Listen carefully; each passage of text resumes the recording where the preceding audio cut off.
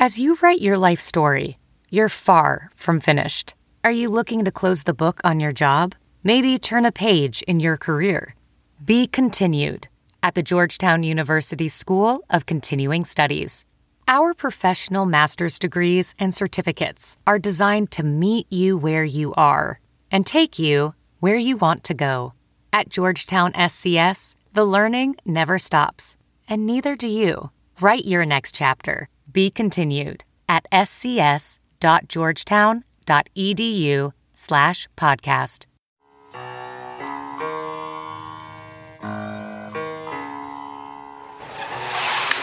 Oh, got it! 33! Center field, Marsh leaps, and he got it! Is it normally? High fly ball, deep left field. Oh, 27! Does it again! For this year. Wall sends it well out to left center field. And it's gone! He went to Jared! Way diving catch! Joe Adele! How about This is Brandon Marsh, the Los Angeles Angels Baseball. You listen to All Angels Podcast. his first career digger for Brandon Marsh? Got it! And welcome to another edition of the All Angels Podcast. And it is over. Finally, the Angels are able to put a W on the board and light that halo up after losing 14 straight games. We are recording this literally minutes after the Angels win over the Boston Red Sox to at least get a game in this series and, more importantly, break the losing streak. We're going to go game by game, but it feels different already. You can tell this streak was really starting to pile up on the guys as far as pressure. You see guys swinging at pitches they normally don't swing at. You see guys making mistakes in the field they normally don't make. And now that this victory has finally happened and the weight is off their shoulders, two things. Need to get healthy, being the biggest one, and need to get back to that fundamental defensive baseball that they played when they were winning games. You know, a lot of these games in this series, especially the Boston series, came down to one or two plays. Every single game was a one-run loss for the Angels until Thursday night when they were able to go yard twice. So these games this last week were very winnable if one or two things go differently. So they're not far off. Now, like I said, now that they have been able to exhale now, hopefully this kind of puts them in the right direction because the schedule doesn't get any easier going forward. Now going to play the Mets on Friday till Sunday, and we'll get to the probables and the pitching matches up later at the end of this podcast. But I want to talk about this series first against Boston. And like I said, every single game until Thursday night's game was decided by one run. And it all started on Monday night when Boston and Anaheim, I don't know why I call them LA, I usually call them Anaheim, squared up with Noah Syndergaard on the mound for the Angels. And I kind of mentioned this on the last podcast. I expected Noah to come out. A, he performs really well at home. The numbers show it. And B, it seems like every single time he has a really bad outing, he kind of turns the page and is able to perform very, very well the next time out. And with his subpar start out in New York, you knew that you were going to get something good from Syndergaard in this game on Monday. And that's exactly what happened when Syndergaard went 6 innings, giving up 5 hits, only one run that ended up coming in the second inning. But unfortunately, that is all the Red Sox would need because they were able to shut out the Angels. Angels were only able to get 3 total hits in this whole game, and 2 of them came in the first inning from Trout and Duffy. No, Ohtani. Sorry, Ohtani and Trout. Duffy was the other base hit later in the game, but they were just not able to get anything going offensively this game. And like we mentioned before, you know, with this losing streak going on, you already had Taylor Ward on the IL, or was going to be put on the IL. I think he actually was on this game, or after this game. He was a huge factor in this offense, and I don't think that is getting played up nearly as much as it should when you talk about the offensive struggles of the Angels. When the Angels were winning and on that great start of the season, what were they doing? They weren't, going station to station or going, hitting singles and bunts and moving people over. They weren't doing that. They were hitting home runs. They were getting guys on base, and then they would hit home runs. They were leading the league or close to the leagues in home runs. They were up there with slugging percentage. They weren't up there in sack bunts. They weren't up there with moving guys over because it's 2 on and no outs. I understand when you feel that nothing's going right, you need to change something. But at the same time, when it's proven that it's worked for them in the beginning of the season, and that's who they are, I'd never understood the idea of, hey, let's change it completely up and do something that we didn't do all year long, and now expect our guys to go from maybe a hitting power mentality that worked for the first 2 months of the season, and now let's change it for 2 weeks. These guys haven't been really probably even working on that, and now you want them to do something that's totally different. And I get it. Fans want to see something different. Fans want to see something change, but at the same time, that change has to come inside the circle of what these guys have been working on doing. Yes, bunts can move guys over and maybe spark something, but so can base hits, and that's the biggest thing. You get it. It hasn't been for a lot of this stretch. It's been guys in scoring position, striking out, pop fly, double play. For the most part, sack bunts aren't going to score guys. Yeah, they move them over to second base or third base or whatever. But at the same time, the Angels have yet to, before Thursday, proven that they can get that crucial base hit to score the guy. So yes, it's great to move them over, but you still need to work on putting the bat on the ball and getting a base hit now. Because a lot of times, yes, a guy's over at third base, but there's 2 outs now, and you need a base hit. So I was never a big fan of guys wanting to push bunts over and push guys over because that's not how this team was built. It's not how this team won games in the beginning of the year. So that was a huge thing that kept on popping up, I felt, during the series. So Angels end up losing Monday night 1-0 to Boston. Little did we know at that night was going to be Joe Maddon's last game as Angels skipper. Now, I did put a podcast out that next day on Tuesday when it came out that Joe Maddon was out as the Angels manager. I put out Tuesday night during the game, and a lot of stuff has come out since then, and there was a little talk about it during, as far as the disconnect between the analytics part of the game and maybe Joe not really wanting to do that. And and I understand a lot of people are older fans and they remember the good old days of when a sack bunt meant something and hit and runs did something. Now people can hate analytics all they want, and I completely understand it because it does get a little complicated and it takes maybe the fun out of the game. But when you have numbers that support the moves you make, I don't know how you can fight that. And I think Joe Maddon's type is definitely a dying breed in baseball. And whether it's a good thing or a bad thing, I guess for each their own when it comes to that. But it's not necessarily proven that an old school manager can do what Joe did as far as, or wanted to do, as make a contender out of a team with, good talent. I think top heavy talent, but definitely needs work other places.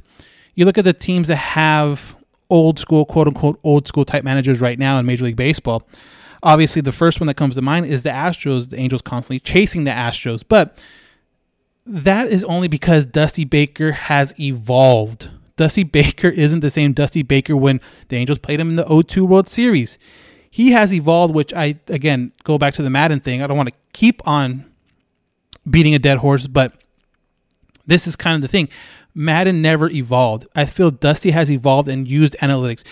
the Houston Astros is one of the most advanced analytic teams in baseball when it comes to not only on the field stuff like during the games, but also scouting and player development.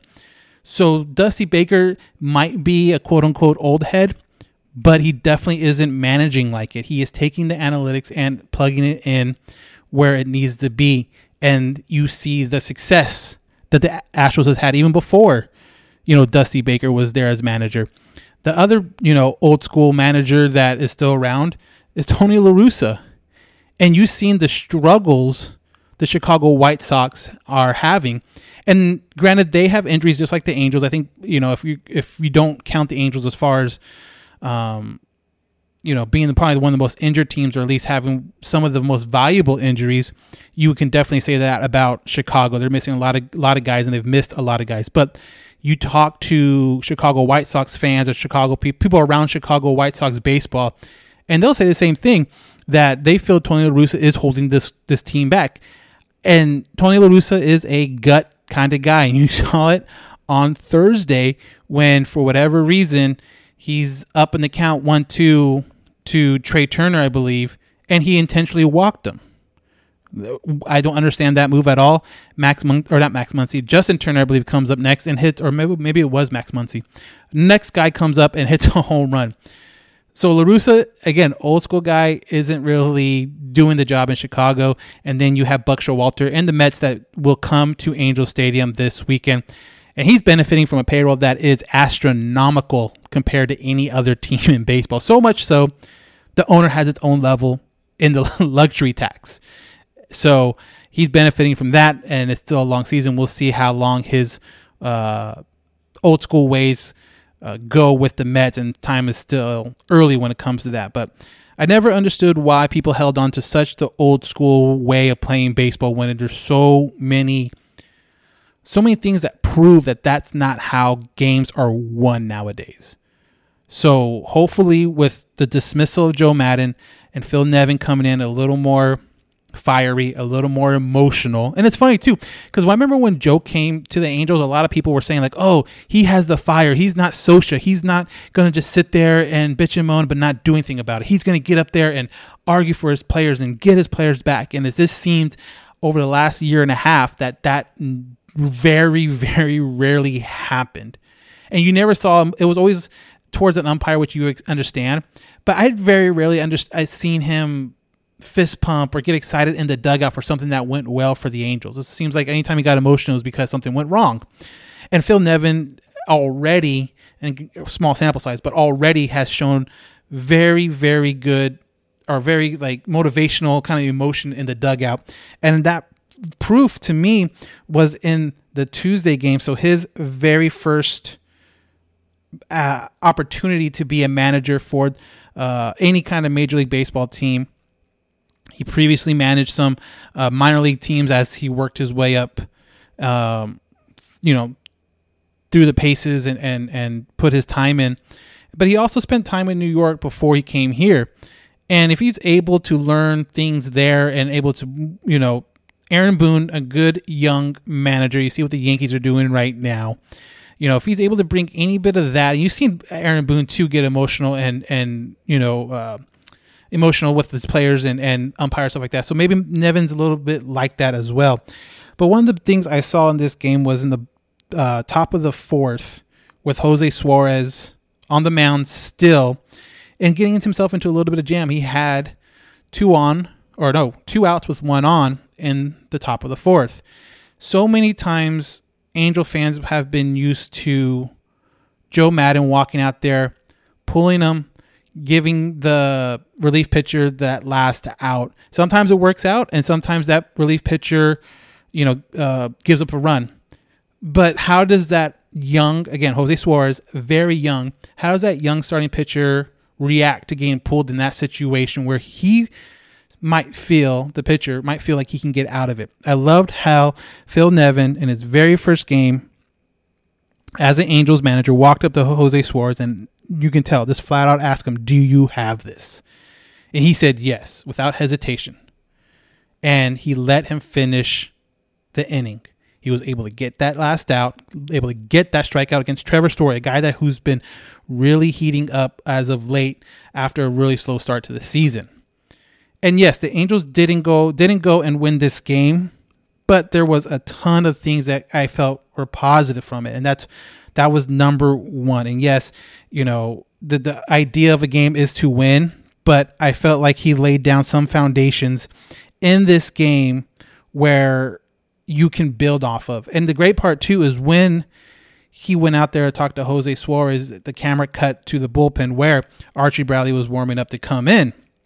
And when he decided to keep Suarez out there, you saw Bradley kind of nod his head a little bit saying, yeah, all right, he's got this. Kind of like, okay, he's going to let him do it. Like almost building confidence in Archie that way. Like, okay, he's going to let guys get out of jams.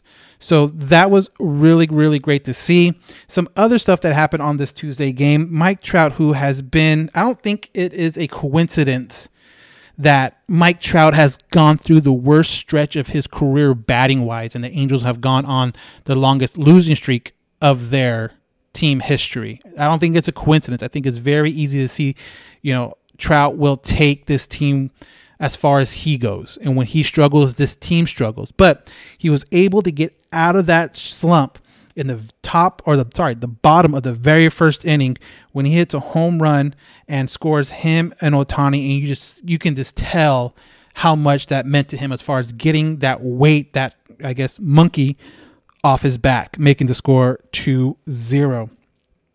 But the White Sox would end up scoring in the top of the second, 3 runs in the top of the second to take the lead.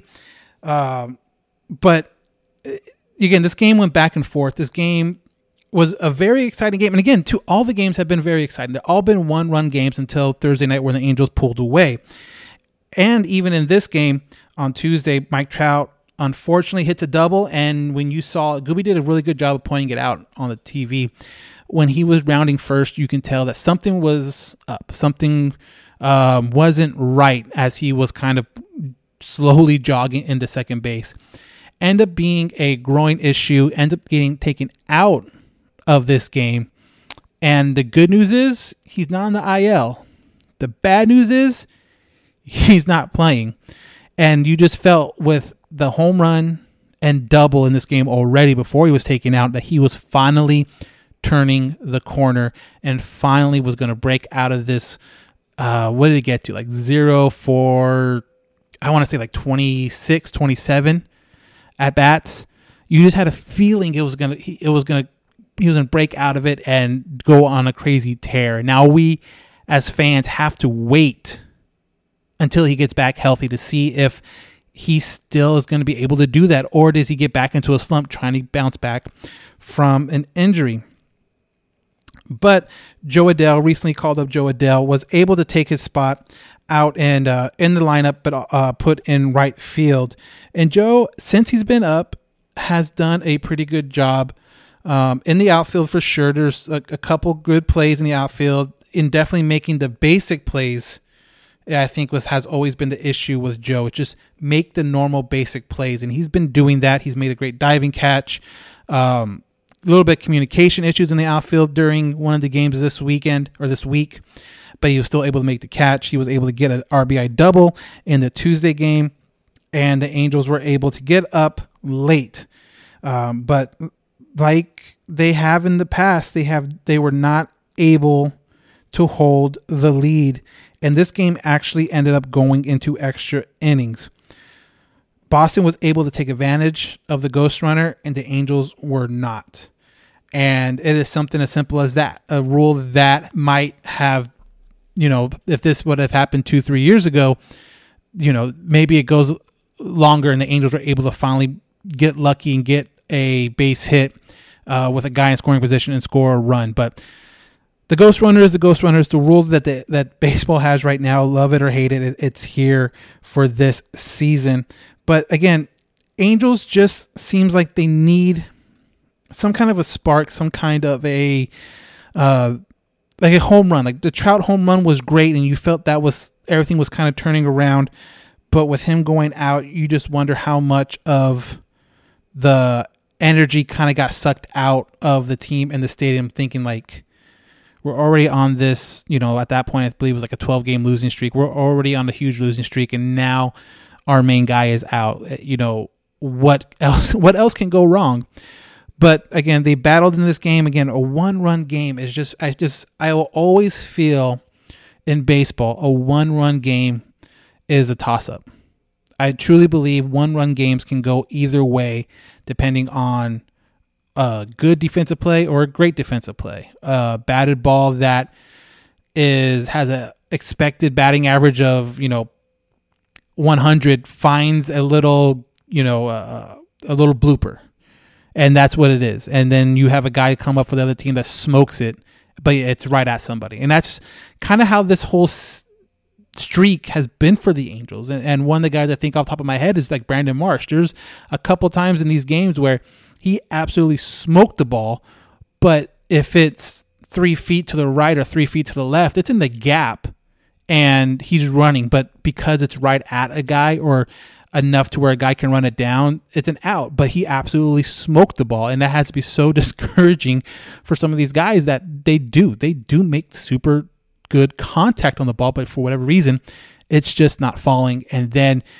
the Angels pitchers make a great pitch, and the ball just barely nicks at the end of the bat, and it just slowly rolls through the gap. And it's just thinking to yourself, like, you made a great pitch, you hit your spot, you made him reach for a ball that was out of the zone, and because that bat is 2 inches longer, it hit the end of the bat and was able to find grass and get through the infield. And it's just been a very frustrating series with that, and I think just an overall stretch of games, because it seems like that has happened a lot. But the Angels would drop Tuesday's game 5-6 in 10 innings. Now you go to Wednesday's game. Reed Detmers on the mound, and again, another very competitive, very good game for the Angels. Again, 1 run this whole series, 1-run games, and those are so quick. You can flip so quick, and it didn't go the Angels' way in this series until obviously Thursday night. The only run would come in the top of the 6th when Bobby Dahlbeck would double in Alex Verdugo, and he scores off of Jimmy Herget, again making the score 1-0, and that's it. That's all the Red Sox would need, because the Angels were still unable to put hits together. You have hits. You have quite a bit of hits. You have 7 hits, but it's just getting hits back to back in some instances is really hard in baseball nowadays, because the pitchers are good. The pitchers are very, very good. You look at pitchers now compared to pitchers in 10 years ago, the pitching has definitely improved a lot, and it's just honestly hard to put 3 hits together in a single inning. It's just really hard. And the Angels again were benefiting from the long ball in the beginning of the season, and that just hasn't happened yet. And now, especially with this game on Wednesday, obviously, like I mentioned, you didn't have Trout, you didn't have Rendon, you didn't have Ward, you didn't have Fletcher. So those are already 4 guys that you are already planning to have in your lineup at the beginning of the year, and they're not there. And how much of an offensive push can you get from guys that aren't there, or guys that who are here but have played the majority of their season in the minor leagues? Yes, you need some kind of production, but you also have to realize who your guys are. And people want to say, well, try harder, or they're not trying hard enough. I'm like, that hustle, try as hard as you can all the time and something good will happen. There's only a little bit of truth to that. If you're just not to that caliber as far as being like an everyday serious contributor on an MLB team, you're just not. If you're going to peak at a utility once every 3 or 4 days kind of guy, that's who you are. There's nothing wrong with that. Shit, I wish I was that in the Major League Baseball. I would take that. But when you put those guys in everyday roles that they're not built for, it doesn't matter how hard you try. You know what I mean? Yes, you want full effort, but even full effort's only going to get you so far. If you're not that guy, you're not that guy. And I feel like that's kind of what the Angels are running into right now.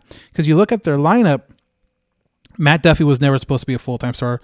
Juan Lagares wasn't even on the team when camp broke. Mayfield was, in AAA. He's been up and down in AAA all season long. Kurt Suzuki is obviously a backup catcher. Tyler Wade is a guy that is a utility player that probably shouldn't be playing every day. But here it is. This is the lineup. This is what it's going to be. And people want to say, wow, this lineup isn't very good. Well, guess what? There's not a whole lot of other options. It's not like the Angels are going out there saying, you know what, let's put this lineup up because, let's get these guys some reps. No, it's like we're putting these guys out there because that's who this team is right now. And that's unfortunate. But like I mentioned at the beginning of the podcast, your biggest thing right now is get healthy. Get Trout back. Get Ward back. Let's see how Fletcher is coming off the surgery in a couple months. How is he going to contribute? Can Rendon get back? And I think you can say what you want about Rendon's offense because there's not a whole lot you can do to defend him in that because he has struggled since he's been with the Angels. But the one thing that has been a constant has been his defense. And I don't know about everyone else if you're listening and watching and all that stuff. When a ball gets hit to third base right now, whether it's Duffy at third base, Wade at third base, Mayfield at third base, I do not feel comfortable as far as them being able to make a throw to throw a guy out, especially if that guy running has above average speed. So you can say what you want about Rendon and the money issue and whatever he's making, and I can't argue with that, but I do feel a lot better with this defense when he's out there. And that's one of the things that also has been slipping with the Angels during this streak is that defensively, they have not been as sharp as they were in the beginning of the year. And obviously, Rendon helps that. You can say what you want about his bat, but I guarantee you he's no worse at the plate than a Jack Mayfield or a Matt Duffy at certain points. So, Rendon is also a big part of this, and people don't want to admit it because they think he's overpaid and he's not worth his contract, but you got to get over that because that's not going to change as much as you want to bitch and complain about it. Does he make the team better? And he does, regardless of what his payroll number is. He makes this team better, and that's exactly what the Angels need right now. They need guys that make this team better, and he's one of the guys, when he's healthy, he makes this team, better defensively. And hopefully you just have to hope offensively his numbers come around. You've seen with Rendon, he does seem to be kind of a streaky guy now. When he was with the Nationals, he was more consistent. You can kind of depend on what he's going to get you day in and day out. Now, since he's been with the Angels, it's kind of been in streaks. There is times where he's hit very, very well in like a 3 or 4 game stretch where he's getting those extra base hits. He's getting on base. And then there's ones where, a series and a half where he just really struggles, maybe only puts up a couple of hits throughout a series. But again, you have to ask yourself, does he make this team better regardless of the pay of the number? And people want to bitch and complain about that. That's not changing. Again, you can't trade him. It's too much money. You either can sit there and cry about it, or you can just ask yourself, well, does he make the team better? And I guarantee you the answer is yes, he does make this team better. But the Angels would end up dropping this game 1-0 to Boston. Again, another 1-run game that certain things, if gone right, gone different, would definitely change the outcome of this game. You're talking about 2 errors, one from Mayfield and one from Wade. Guys that, let's be honest, probably should be in AAA right now. If everyone's healthy, I don't think those guys are on the roster. But you kind of have to make do with what you got. And unfortunately, they were not able to put any runs on the board in this game. Reed Detmers ends up starting this game going 4 1/3 innings with 3 hits, 2 walks, 1 strikeout. And that's one thing I've noticed besides Ohtani and besides Sandoval. It seems like the Angels starting pitchers are really lacking like a good consistent out pitch. There's been a lot of times where I've seen like the starting pitchers get up 0-2 on batters. But because they have a lack of like a straight up put away pitch, these guys are able to foul balls off, work the count. Now it's 0-2, now it's 2-2 or full count. And that definitely hurts pitch counts when you look at some of these pitchers. I mean, Reed Detmers didn't even get out of the 5th inning, but yet his pitch count was still up in the 85. So yes, it's not 100, but you got to look at it this way: 85 in that short of a time span, inning span, is high leverage and maybe probably a little more, taxing on the arm than if he threw 85 over 6 innings. So you have to think that in mind. And when he got taken out, people want to talk about how, and I said it, where Nevin let Suarez finish the game. But Suarez had 2 outs with 1 on. Detmers had 1 out with 2 guys on. To me, that's a completely different scenario. That's a completely different outcome. So when Nevin took Detmers out, I thought that was the right move at the right time. And Archie Bradley did come in and able to strike out 1 and get another guy to roll over, I believe, and ground out. So that was a great move by Nevin. Again, he's come out and said that he is looking to get relievers more clean innings, meaning he wants the starters to get out of jams when necessary and let the bullpen guys come in at the beginning of the inning to start fresh and not have them worry about, I'm in a game with 1 out and a guy on third, and I have to worry about not letting that guy on third score. So that's a different philosophy from Maddon. Obviously, Maddon would put his bullpen guys in a whole bunch of different situations. 1 out, 2 on, 2 outs, bases loaded, and bases loaded, no outs. Like, he would put his bullpen guys in a ton of different situations. So that's one of the things too. We'll see how this plays out with Phil Nevin going forward, how he manages this bullpen. Again, first-time manager in the major league level, so there are going to be some growing pains. There are going to be some questionable calls just because he's learning through it right now at the driver's seat of the Angels, and you can't expect him to be perfect every time, especially your first time through. So, but I did like that. I did like that switch right there from Detmers to Bradley. And again, unfortunately, Jimmy Herget was not able to. He was able to have a good his first inning. His second inning of work, I believe, was when he gave up that hit that ended up scoring the run. But Jimmy Herget has been great so far this year, and you would put him in that situation 10 out of 10 times, and hopefully, what happened on Wednesday only happens 1 time out of that 10. Andrew Wantz has come up. He's done really well. He went 2 innings, only giving up 2 hits in his appearance in this game. But again, the Angels are very limited right now as far as who they can play in the outfield, and the offense has definitely shown that. Today's episode of the All Angels podcast is brought to you by SportsDrink, your digital water cooler. SportsDrink is a newly created internet community that tries to find the intersection of sports and not sports. They are here to help us grow and hate your favorite team. A rising tide floats all boats, so go check them out online and on social. Go to sportsdrink.org or open Instagram and type in @SPRTSDRNK, spelled like sports drink without the vowels. So let's get to Thursday night. Obviously, this losing streak has been a huge part of the Angels' season already, and the season's not even over.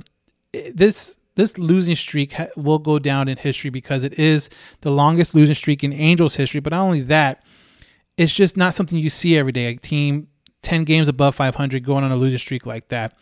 Everyone loved that. It was kind of funny. I thought that everyone loved when the national media started really paying attention to the Angels during their hot stretch. And, they're only a game and a half out of first place in the AL West from the Astros, and everyone was like, oh, so-and-so's commenting on it, or so-and-so's talking about it on a national level. And then this streak happens, and they're still in the national talk, but on the bad end. And now, hopefully, again, with this victory, they're able to turn around and get some victories underneath their belt. And it started on Thursday night with Shohei Ohtani on the mound. Another guy that has, like I mentioned with Noah Syndergaard at the beginning of the series, another guy that you feel really comfortable on the mound after he has kind of a blow-up game like he had in New York. He is one of those guys that is very, very, very rare that you see him have 2 games back-to-back where he just struggles. And if you remember last time he faced the Boston in Boston, he had a very, very good pitching game for sure, and he didn't disappoint in this game on so many levels, put it that way. But the Red Sox would end up scoring first on a Bobby Dahlbeck sac fly to make the score 1-0. And that's kind of a Shohei's, I'm not going to say his only time with stress innings, but the only time where they didn't score off of him in those stress innings, because he really turned it up when he needed to be, hitting 101 on the radar gun, I think twice, but very regularly sitting around 99, 98 with his fastball. And he does, and people know this, but he does an unbelievable job of ramping up the velo when he needs to. When he knows that there's a guy on second or a guy on third, he needs to get a strikeout. And that's exactly what he did in this game. But that was the top of the fifth. And the best way to give yourself the opportunity to win a game is to do what Shohei Ohtani does right here and puts the Angels up. Drives that one, hit well. Shohei Ohtani has done it! He's back in the saddle. 2-1 Angels. So just like that, Shohei gives himself a lead on the mound, and it would stay that way all the way to the bottom of the sixth when Andrew Velazquez squid. And at this point in this stretch, he was also 0 for 24 or 23. He comes to the plate up a couple of times during this game already and was not able to get that crucial clutch hit, if you will. And a lot of people were ripping him or asking why he's still up with the team. And honestly, it's because of his defense. You were never going to ask this guy to produce offensively with a healthy team. And now that the team is, decimated with injuries right now, I don't think it's fair for people to look at him or look at certain guys and be like, hey, you need to pick up your offensive slack, if you will.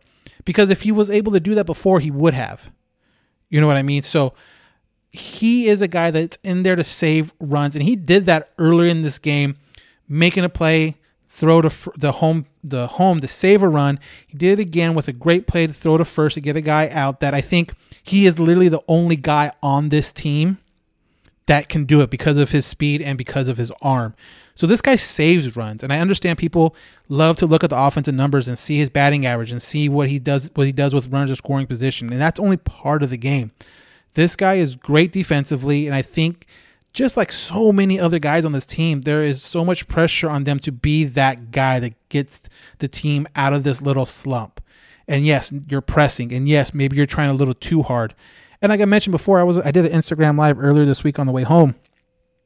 What Velazquez has been very, very good at is taking that very first pitch of the at-bat and putting it in play. So much so, now it feels like pitchers know that, and they're not giving him anything to hit on that first pitch, and now he's out down 0-1. And now it's up to him to make that adjustment, to make it that you work the count maybe a little bit more. This guy is not ever going to be a huge offensive power. Like, I don't know if people want him to be or whatever, but you got to understand this guy's game, and this guy's game isn't offensively driven. It is defensively driven, and I think he's done a very good job of that so far this year. And this at bat, he was able to get the count to a 1-2 count, and he does this. That was driven to right field. That ball is hit well. Andrew Velazquez, snap out of it. How about you? 3-run shot. So again, another huge moment by a player that you have to be feeling good for them. And there's a video of him and Jared Walsh like hugging it out in the dugout after this home run. And it just seems like for both the guys, Velazquez and Walsh, it just seems like they're finally able to exhale because this put the lead at 5-1. And you just felt like, okay, we're not going to make the same mistakes we made in the past as far as blowing this 4-run lead like they did against, I believe it was the A's and Philadelphia. And you just hope that they were able to hold on to it at home. And the Red Sox would end up scoring one more run in the 8th inning to make it 5-2. But Raisel Iglesias comes in, shuts it down in the 9th inning, and the Angels were finally able to get a W after a 14-game losing streak. But this game showed that you don't have to worry about bunting guys over or doing that. This team is only going to go as far as their power takes them. And you might not like the way that sounds, or you might not agree with that philosophy, and that's fine. But you cannot force a philosophy on a team that's not built for that. This team isn't built to be sack button every which way or slap button or whoop button for hits or anything like that. This team is built to go yard. This team is built for extra base hits. That's just the way this team's built. When it's fully healthy, you have Walsh, you have Ward, you have Ohtani, you have Trout, Rendon. That's 5 guys right there. This is how it's built. To go yard, extra base hits. So again, that bunting and all that stuff worked years ago, and that's fine. But you got to look how this team is built. You cannot put a square peg in a round hole. But the Angels end up winning on Thursday night, getting Phil Nevin his very first victory as a MLB manager. And I'm sure for him, that had to feel really, really good to get that weight off his shoulders. I'm sure the whole team felt like the weight's off their shoulders. And Ohtani had an absolute gem of a game on Thursday night, going, again, 2 for 4 with that 2-run home run, but also pitching a great, great game, going 7 innings, 4 hits, 1 earned run, walk 2, 6 strikeouts. Tepera comes in, Iglesias comes in. All of them pitch, both of them pitch an inning. Tepera gives up that 1 run, but for the most part, everything was shut down, and the Angels finally are able to get back in the win column. And then you look at the scores in this series. 1 run, 1 run, 1 run, and then the Angels win by 3. So they have been close. They have been very close. This whole 14-game stretch of losses, I believe Jeff Fletcher from the OC Register put out that I think 6 or 7 of those games have come in down to 1-run games. Just like if a team wins a ton of like I said before, if a team wins a ton of 1-run games, I don't necessarily think that's like a skill that you can win at a 1-run games. I think that is part luck and part good play, but I don't think it's something that you can depend on every single game that you're going to pull it out for in a 1-run game. And I think same way for the Angels. I don't think you can have the mentality that 1-run game we're going to lose. Like, no, they kind of tend to even themselves out as the season goes on. But great outing, great victory. Finally, it just feels like fans, I'm sure, feel like they can finally breathe. And that's exactly what hopefully this turns the team around and is able to get some victories against the team coming into Angel Stadium next, the New York Mets. Let me talk about our next sponsor, Colorcast. Colorcast is a live, audio-only sports talk platform, free to download and free to use. Talk to fans, athletes, and interact in real time. Perfect for watch parties, debates, post-game breakdowns, and reacting to breaking news. Share your own experiences on the app. All you need to do is download the Colorcast app, free in the iOS App Store. Create a profile and link your Twitter. That's all. Come with your spectacular takes.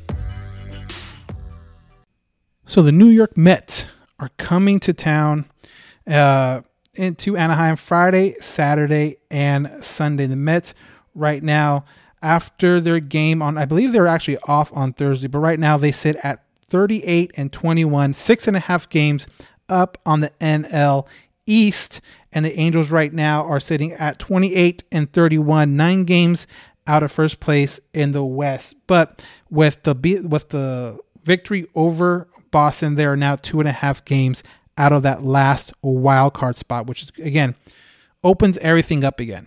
If this was a couple years ago, you might be saying there's no way this team makes a playoff, but that third wild card slot changes a lot. So now going to the pitching matchups for this series against the Mets. Friday's game, you're probably listening to this on Friday. Friday night's game is going to be on Apple Plus. I know that's probably not the best news for a lot of Angel fans, but it's going to be on Apple Plus exclusively. So if you're looking for the game, definitely don't turn to Bally's. That sucks. That's not going to be there. But check out Apple Plus for the Angel game on Friday night. Right now the Angels have it as TBD, but Jonathan Diaz was taken out or scratched. I should probably say a better word for it is scratched out of his AAA start today. So there's a good chance he will make that start on Friday as the TBD against the Mets.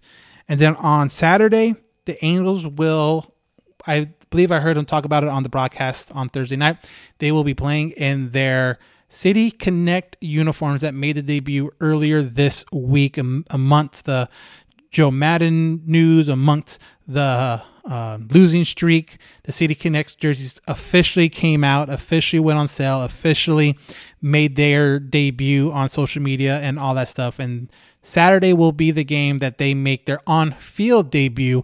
And you're already seeing the pictures, obviously, of the City Connect. You probably have already seen people wearing them around Angels Stadium because they are on sale at the Big A or online. Or you can be like me and I just bought the hat online, and hopefully we'll be here Monday before the Dodger game. That's Dodger series that starts on Tuesday. But on Saturday, you're going to have Michael Lorenzen versus Cookie Carrasco for the Mets. And we'll see how that plays out. Lorenzen seems to do better at home than he does on the road, and hopefully he was able to go pitch for pitch right now with the Mets. The Mets have lost the last 2 games in a row. They are kind of dealing with a little bit of injury issues as well. I believe Pete Alonso got hit by a pitch. I'm not sure if he's available. Sterling Marte, I thought they said was going to go on the IL. Turns out he's not on the IL, but he's still kind of day-to-day, kind of like Trout is. So that's going to be a big issue too in the next coming series. Is does Trout get back healthy? Do some of the key Mets come back healthy as well? But that's going to be Saturday, and I believe Saturday is back to the normal Bally Sports West series.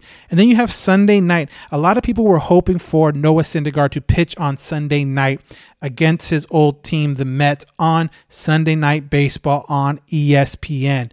But that is not what's happening. You have Taijuan Walker, who the Angels know very well from his time up in Seattle, versus Patrick Sandoval. And again, this is going to be on ESPN exclusively Sunday night, 4:00 start. And I absolutely love this. I love this pitching decision.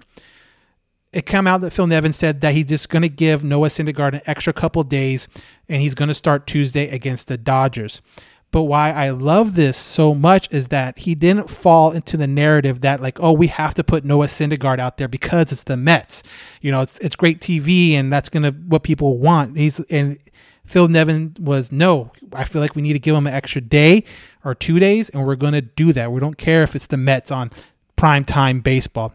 And I like it too because Patrick Sandoval is one of the best pitchers out there that I think a lot of people don't know about, especially nationwide. If he's able to come out Sunday night and throw one of his really good games and get a bunch of swing and misses on that changeup, his stock around this time, especially now because we're talking about all-star voting and just getting your name out for stuff like that, like all-star games, will go way up. So I like this pitching move so much on so many different levels that I'm worried about Noah Syndergaard if he did start on Sunday, maybe trying to grip the ball a little tighter, trying to do too much against his old team to prove that he wasn't damaged goods or wasn't, that he should have been still there or given a better contract or anything like that. I love this move for that. And I love the fact that you're going to see a young Patrick Sandoval, hopefully, fingers crossed, knock on wood, make his Look at Me Now debut on ESPN national televised game of the week. And I hope for Patrick, because you know it's in him. You know what he's capable of doing. You know what kind of pitcher he is. And if he's able to put a great game together on Sunday with everyone watching, that's going to be great for him. That's going to be great for his I don't want to say, I guess, brand, but just getting another Angel out there, getting respect from the outside world, seeing that, wow, this guy is good, will be absolutely awesome. I cannot wait for that Sunday night baseball game.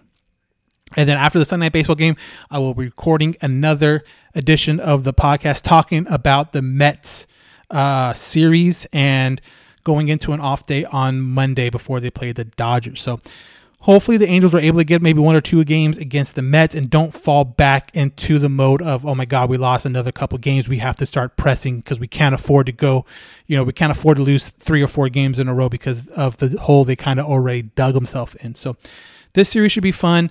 The Mets are a very good team. And again, they've been on the West Coast for a little while. So hopefully they're itching to get back home and they're just kind of tired and are running on fumes right now because I believe the Padres took it to them pretty well in the last series down there in San Diego. So something that we've been wanting to do and we have for last podcast was take your voicemail calls and play them on the podcast. And if you want to do that, if you want to leave a voicemail, and it could be a question, comment, or anything like that, go ahead and call anytime, 951-384-0810. It will be in the description below of the podcast. Again, it's open 24 hours a day. Leave your voicemail and it'll be played on the next podcast, just like this one from Phil. Yeah, this is Phil. I'm calling from West Covina. I just want to say that as much as I love Mike Trout, he is the leader of this club. Albert Pujols is gone, and you could see he doesn't do anything to motivate these guys, at least what we're getting to see. He looks actually really like down in the dumps for whatever reason besides his slump, but he needs to step up. He's the face of baseball. He's getting paid a lot of money, and he is the veteran in that clubhouse on that team now. I just wanted to say that. All right, Phil, thank you very much for that voicemail. Again, if you want to leave your voicemail, go ahead and call in 951-384-0810. Yeah, I love Mike Trout too, and that's always been a question of mine is how much of a leader is he? We know what he does on the field, and that is a form of a leader as far as look at what I can do, look what my performance is, and do what I do. But I don't see him as a get in your face kind of leader, and I think there is a little bit of a balance between the two. You do need, even if one guy isn't both, you might need a couple guys to good cop, bad cop kind of deal. And obviously Trout's not the guy that's going to get in a dude's face and ask questions as far as why isn't he putting in the extra work or why he's late for treatment or anything like that. But hopefully there is some kind of a leadership, someone steps up in that leadership void. It's really hard right now because a lot of your key guys are younger. Besides Trout, is it Ohtani? Is it, you can't really say Rendon because he hasn't played a lot with the team. You can't really say guys like Syndergaard, Tepera, or some of those guys because they just got there this season. And I don't know if you can do that. If you can just walk through the doors and be like, I'm a leader. It's going to have to be someone that has been there for a while and that also can back up their play. So yeah, I think the leadership thing from Trout is definitely a question, and we'll have to see how that kind of plays out more and more as the season goes, or, who else kind of steps up as a co-leader, if you will. And hopefully that helps this team get to where it needs to get to as far as a serious playoff run towards the end of the year. So we'll see how that goes. But that's going to pretty much wrap it up for this edition of the All Angels podcast. Great game. Finally, the streak's over. Finally, the Angels are able to put a W on the board and finally are able to kind of exhale and relax. So make sure you follow us on our social media feeds. That's Halo_Haven, both on Twitter and on Instagram, as well as, like I mentioned, the voicemail. Anytime, anywhere, call in, leave a voicemail, 951-384-0810. But hopefully we have more and more good news to talk about on Sunday night after the Mets and Angels play on Sunday Night Baseball on ESPN. So I am your host, Daniel Garcia, and this has been another edition of the All Angels podcast.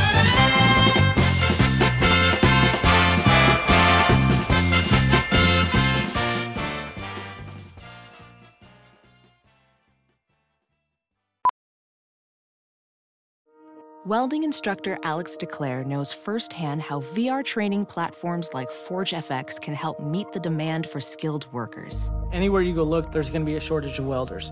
VR training can help welding students learn the skills they need to begin and advance in their career. The beauty of virtual reality is it simulates that exact muscle memory that they need. Explore more stories like Alex's at meta.com/metaverseimpact. it's Kaylee Cuoco for Priceline. Ready to go to your happy place for a happy price? Well, why didn't you say so? Just download the Priceline app right now and save up to 60% on hotels. So whether it's Cousin Kevin's Kazoo Concert in Kansas City, go Kevin, or Becky's Bachelorette Bash in Bermuda, you never have to miss a trip ever again. So download the Priceline app today. Your savings are waiting. Go to your happy place for a happy price. Go to your happy price, Priceline. Welding instructor Alex DeClaire knows VR training platforms like Forge FX help students master their skills. There's a big learning curve with welding. Virtual reality simulates that exact muscle memory that they need. Learn more at meta.com/metaverseimpact. CarMax is putting peace of mind back in car shopping by putting you in the driver's seat to find a ride that's right for you. Because at CarMax, we believe you shouldn't just settle for a car. You should love your car. That's why every car we sell is CarMax certified quality, so you can be sure with upfront pricing that's the same for every customer. So don't settle. Find love at first drive and start shopping now at CarMax.com. CarMax, the way car buying should be.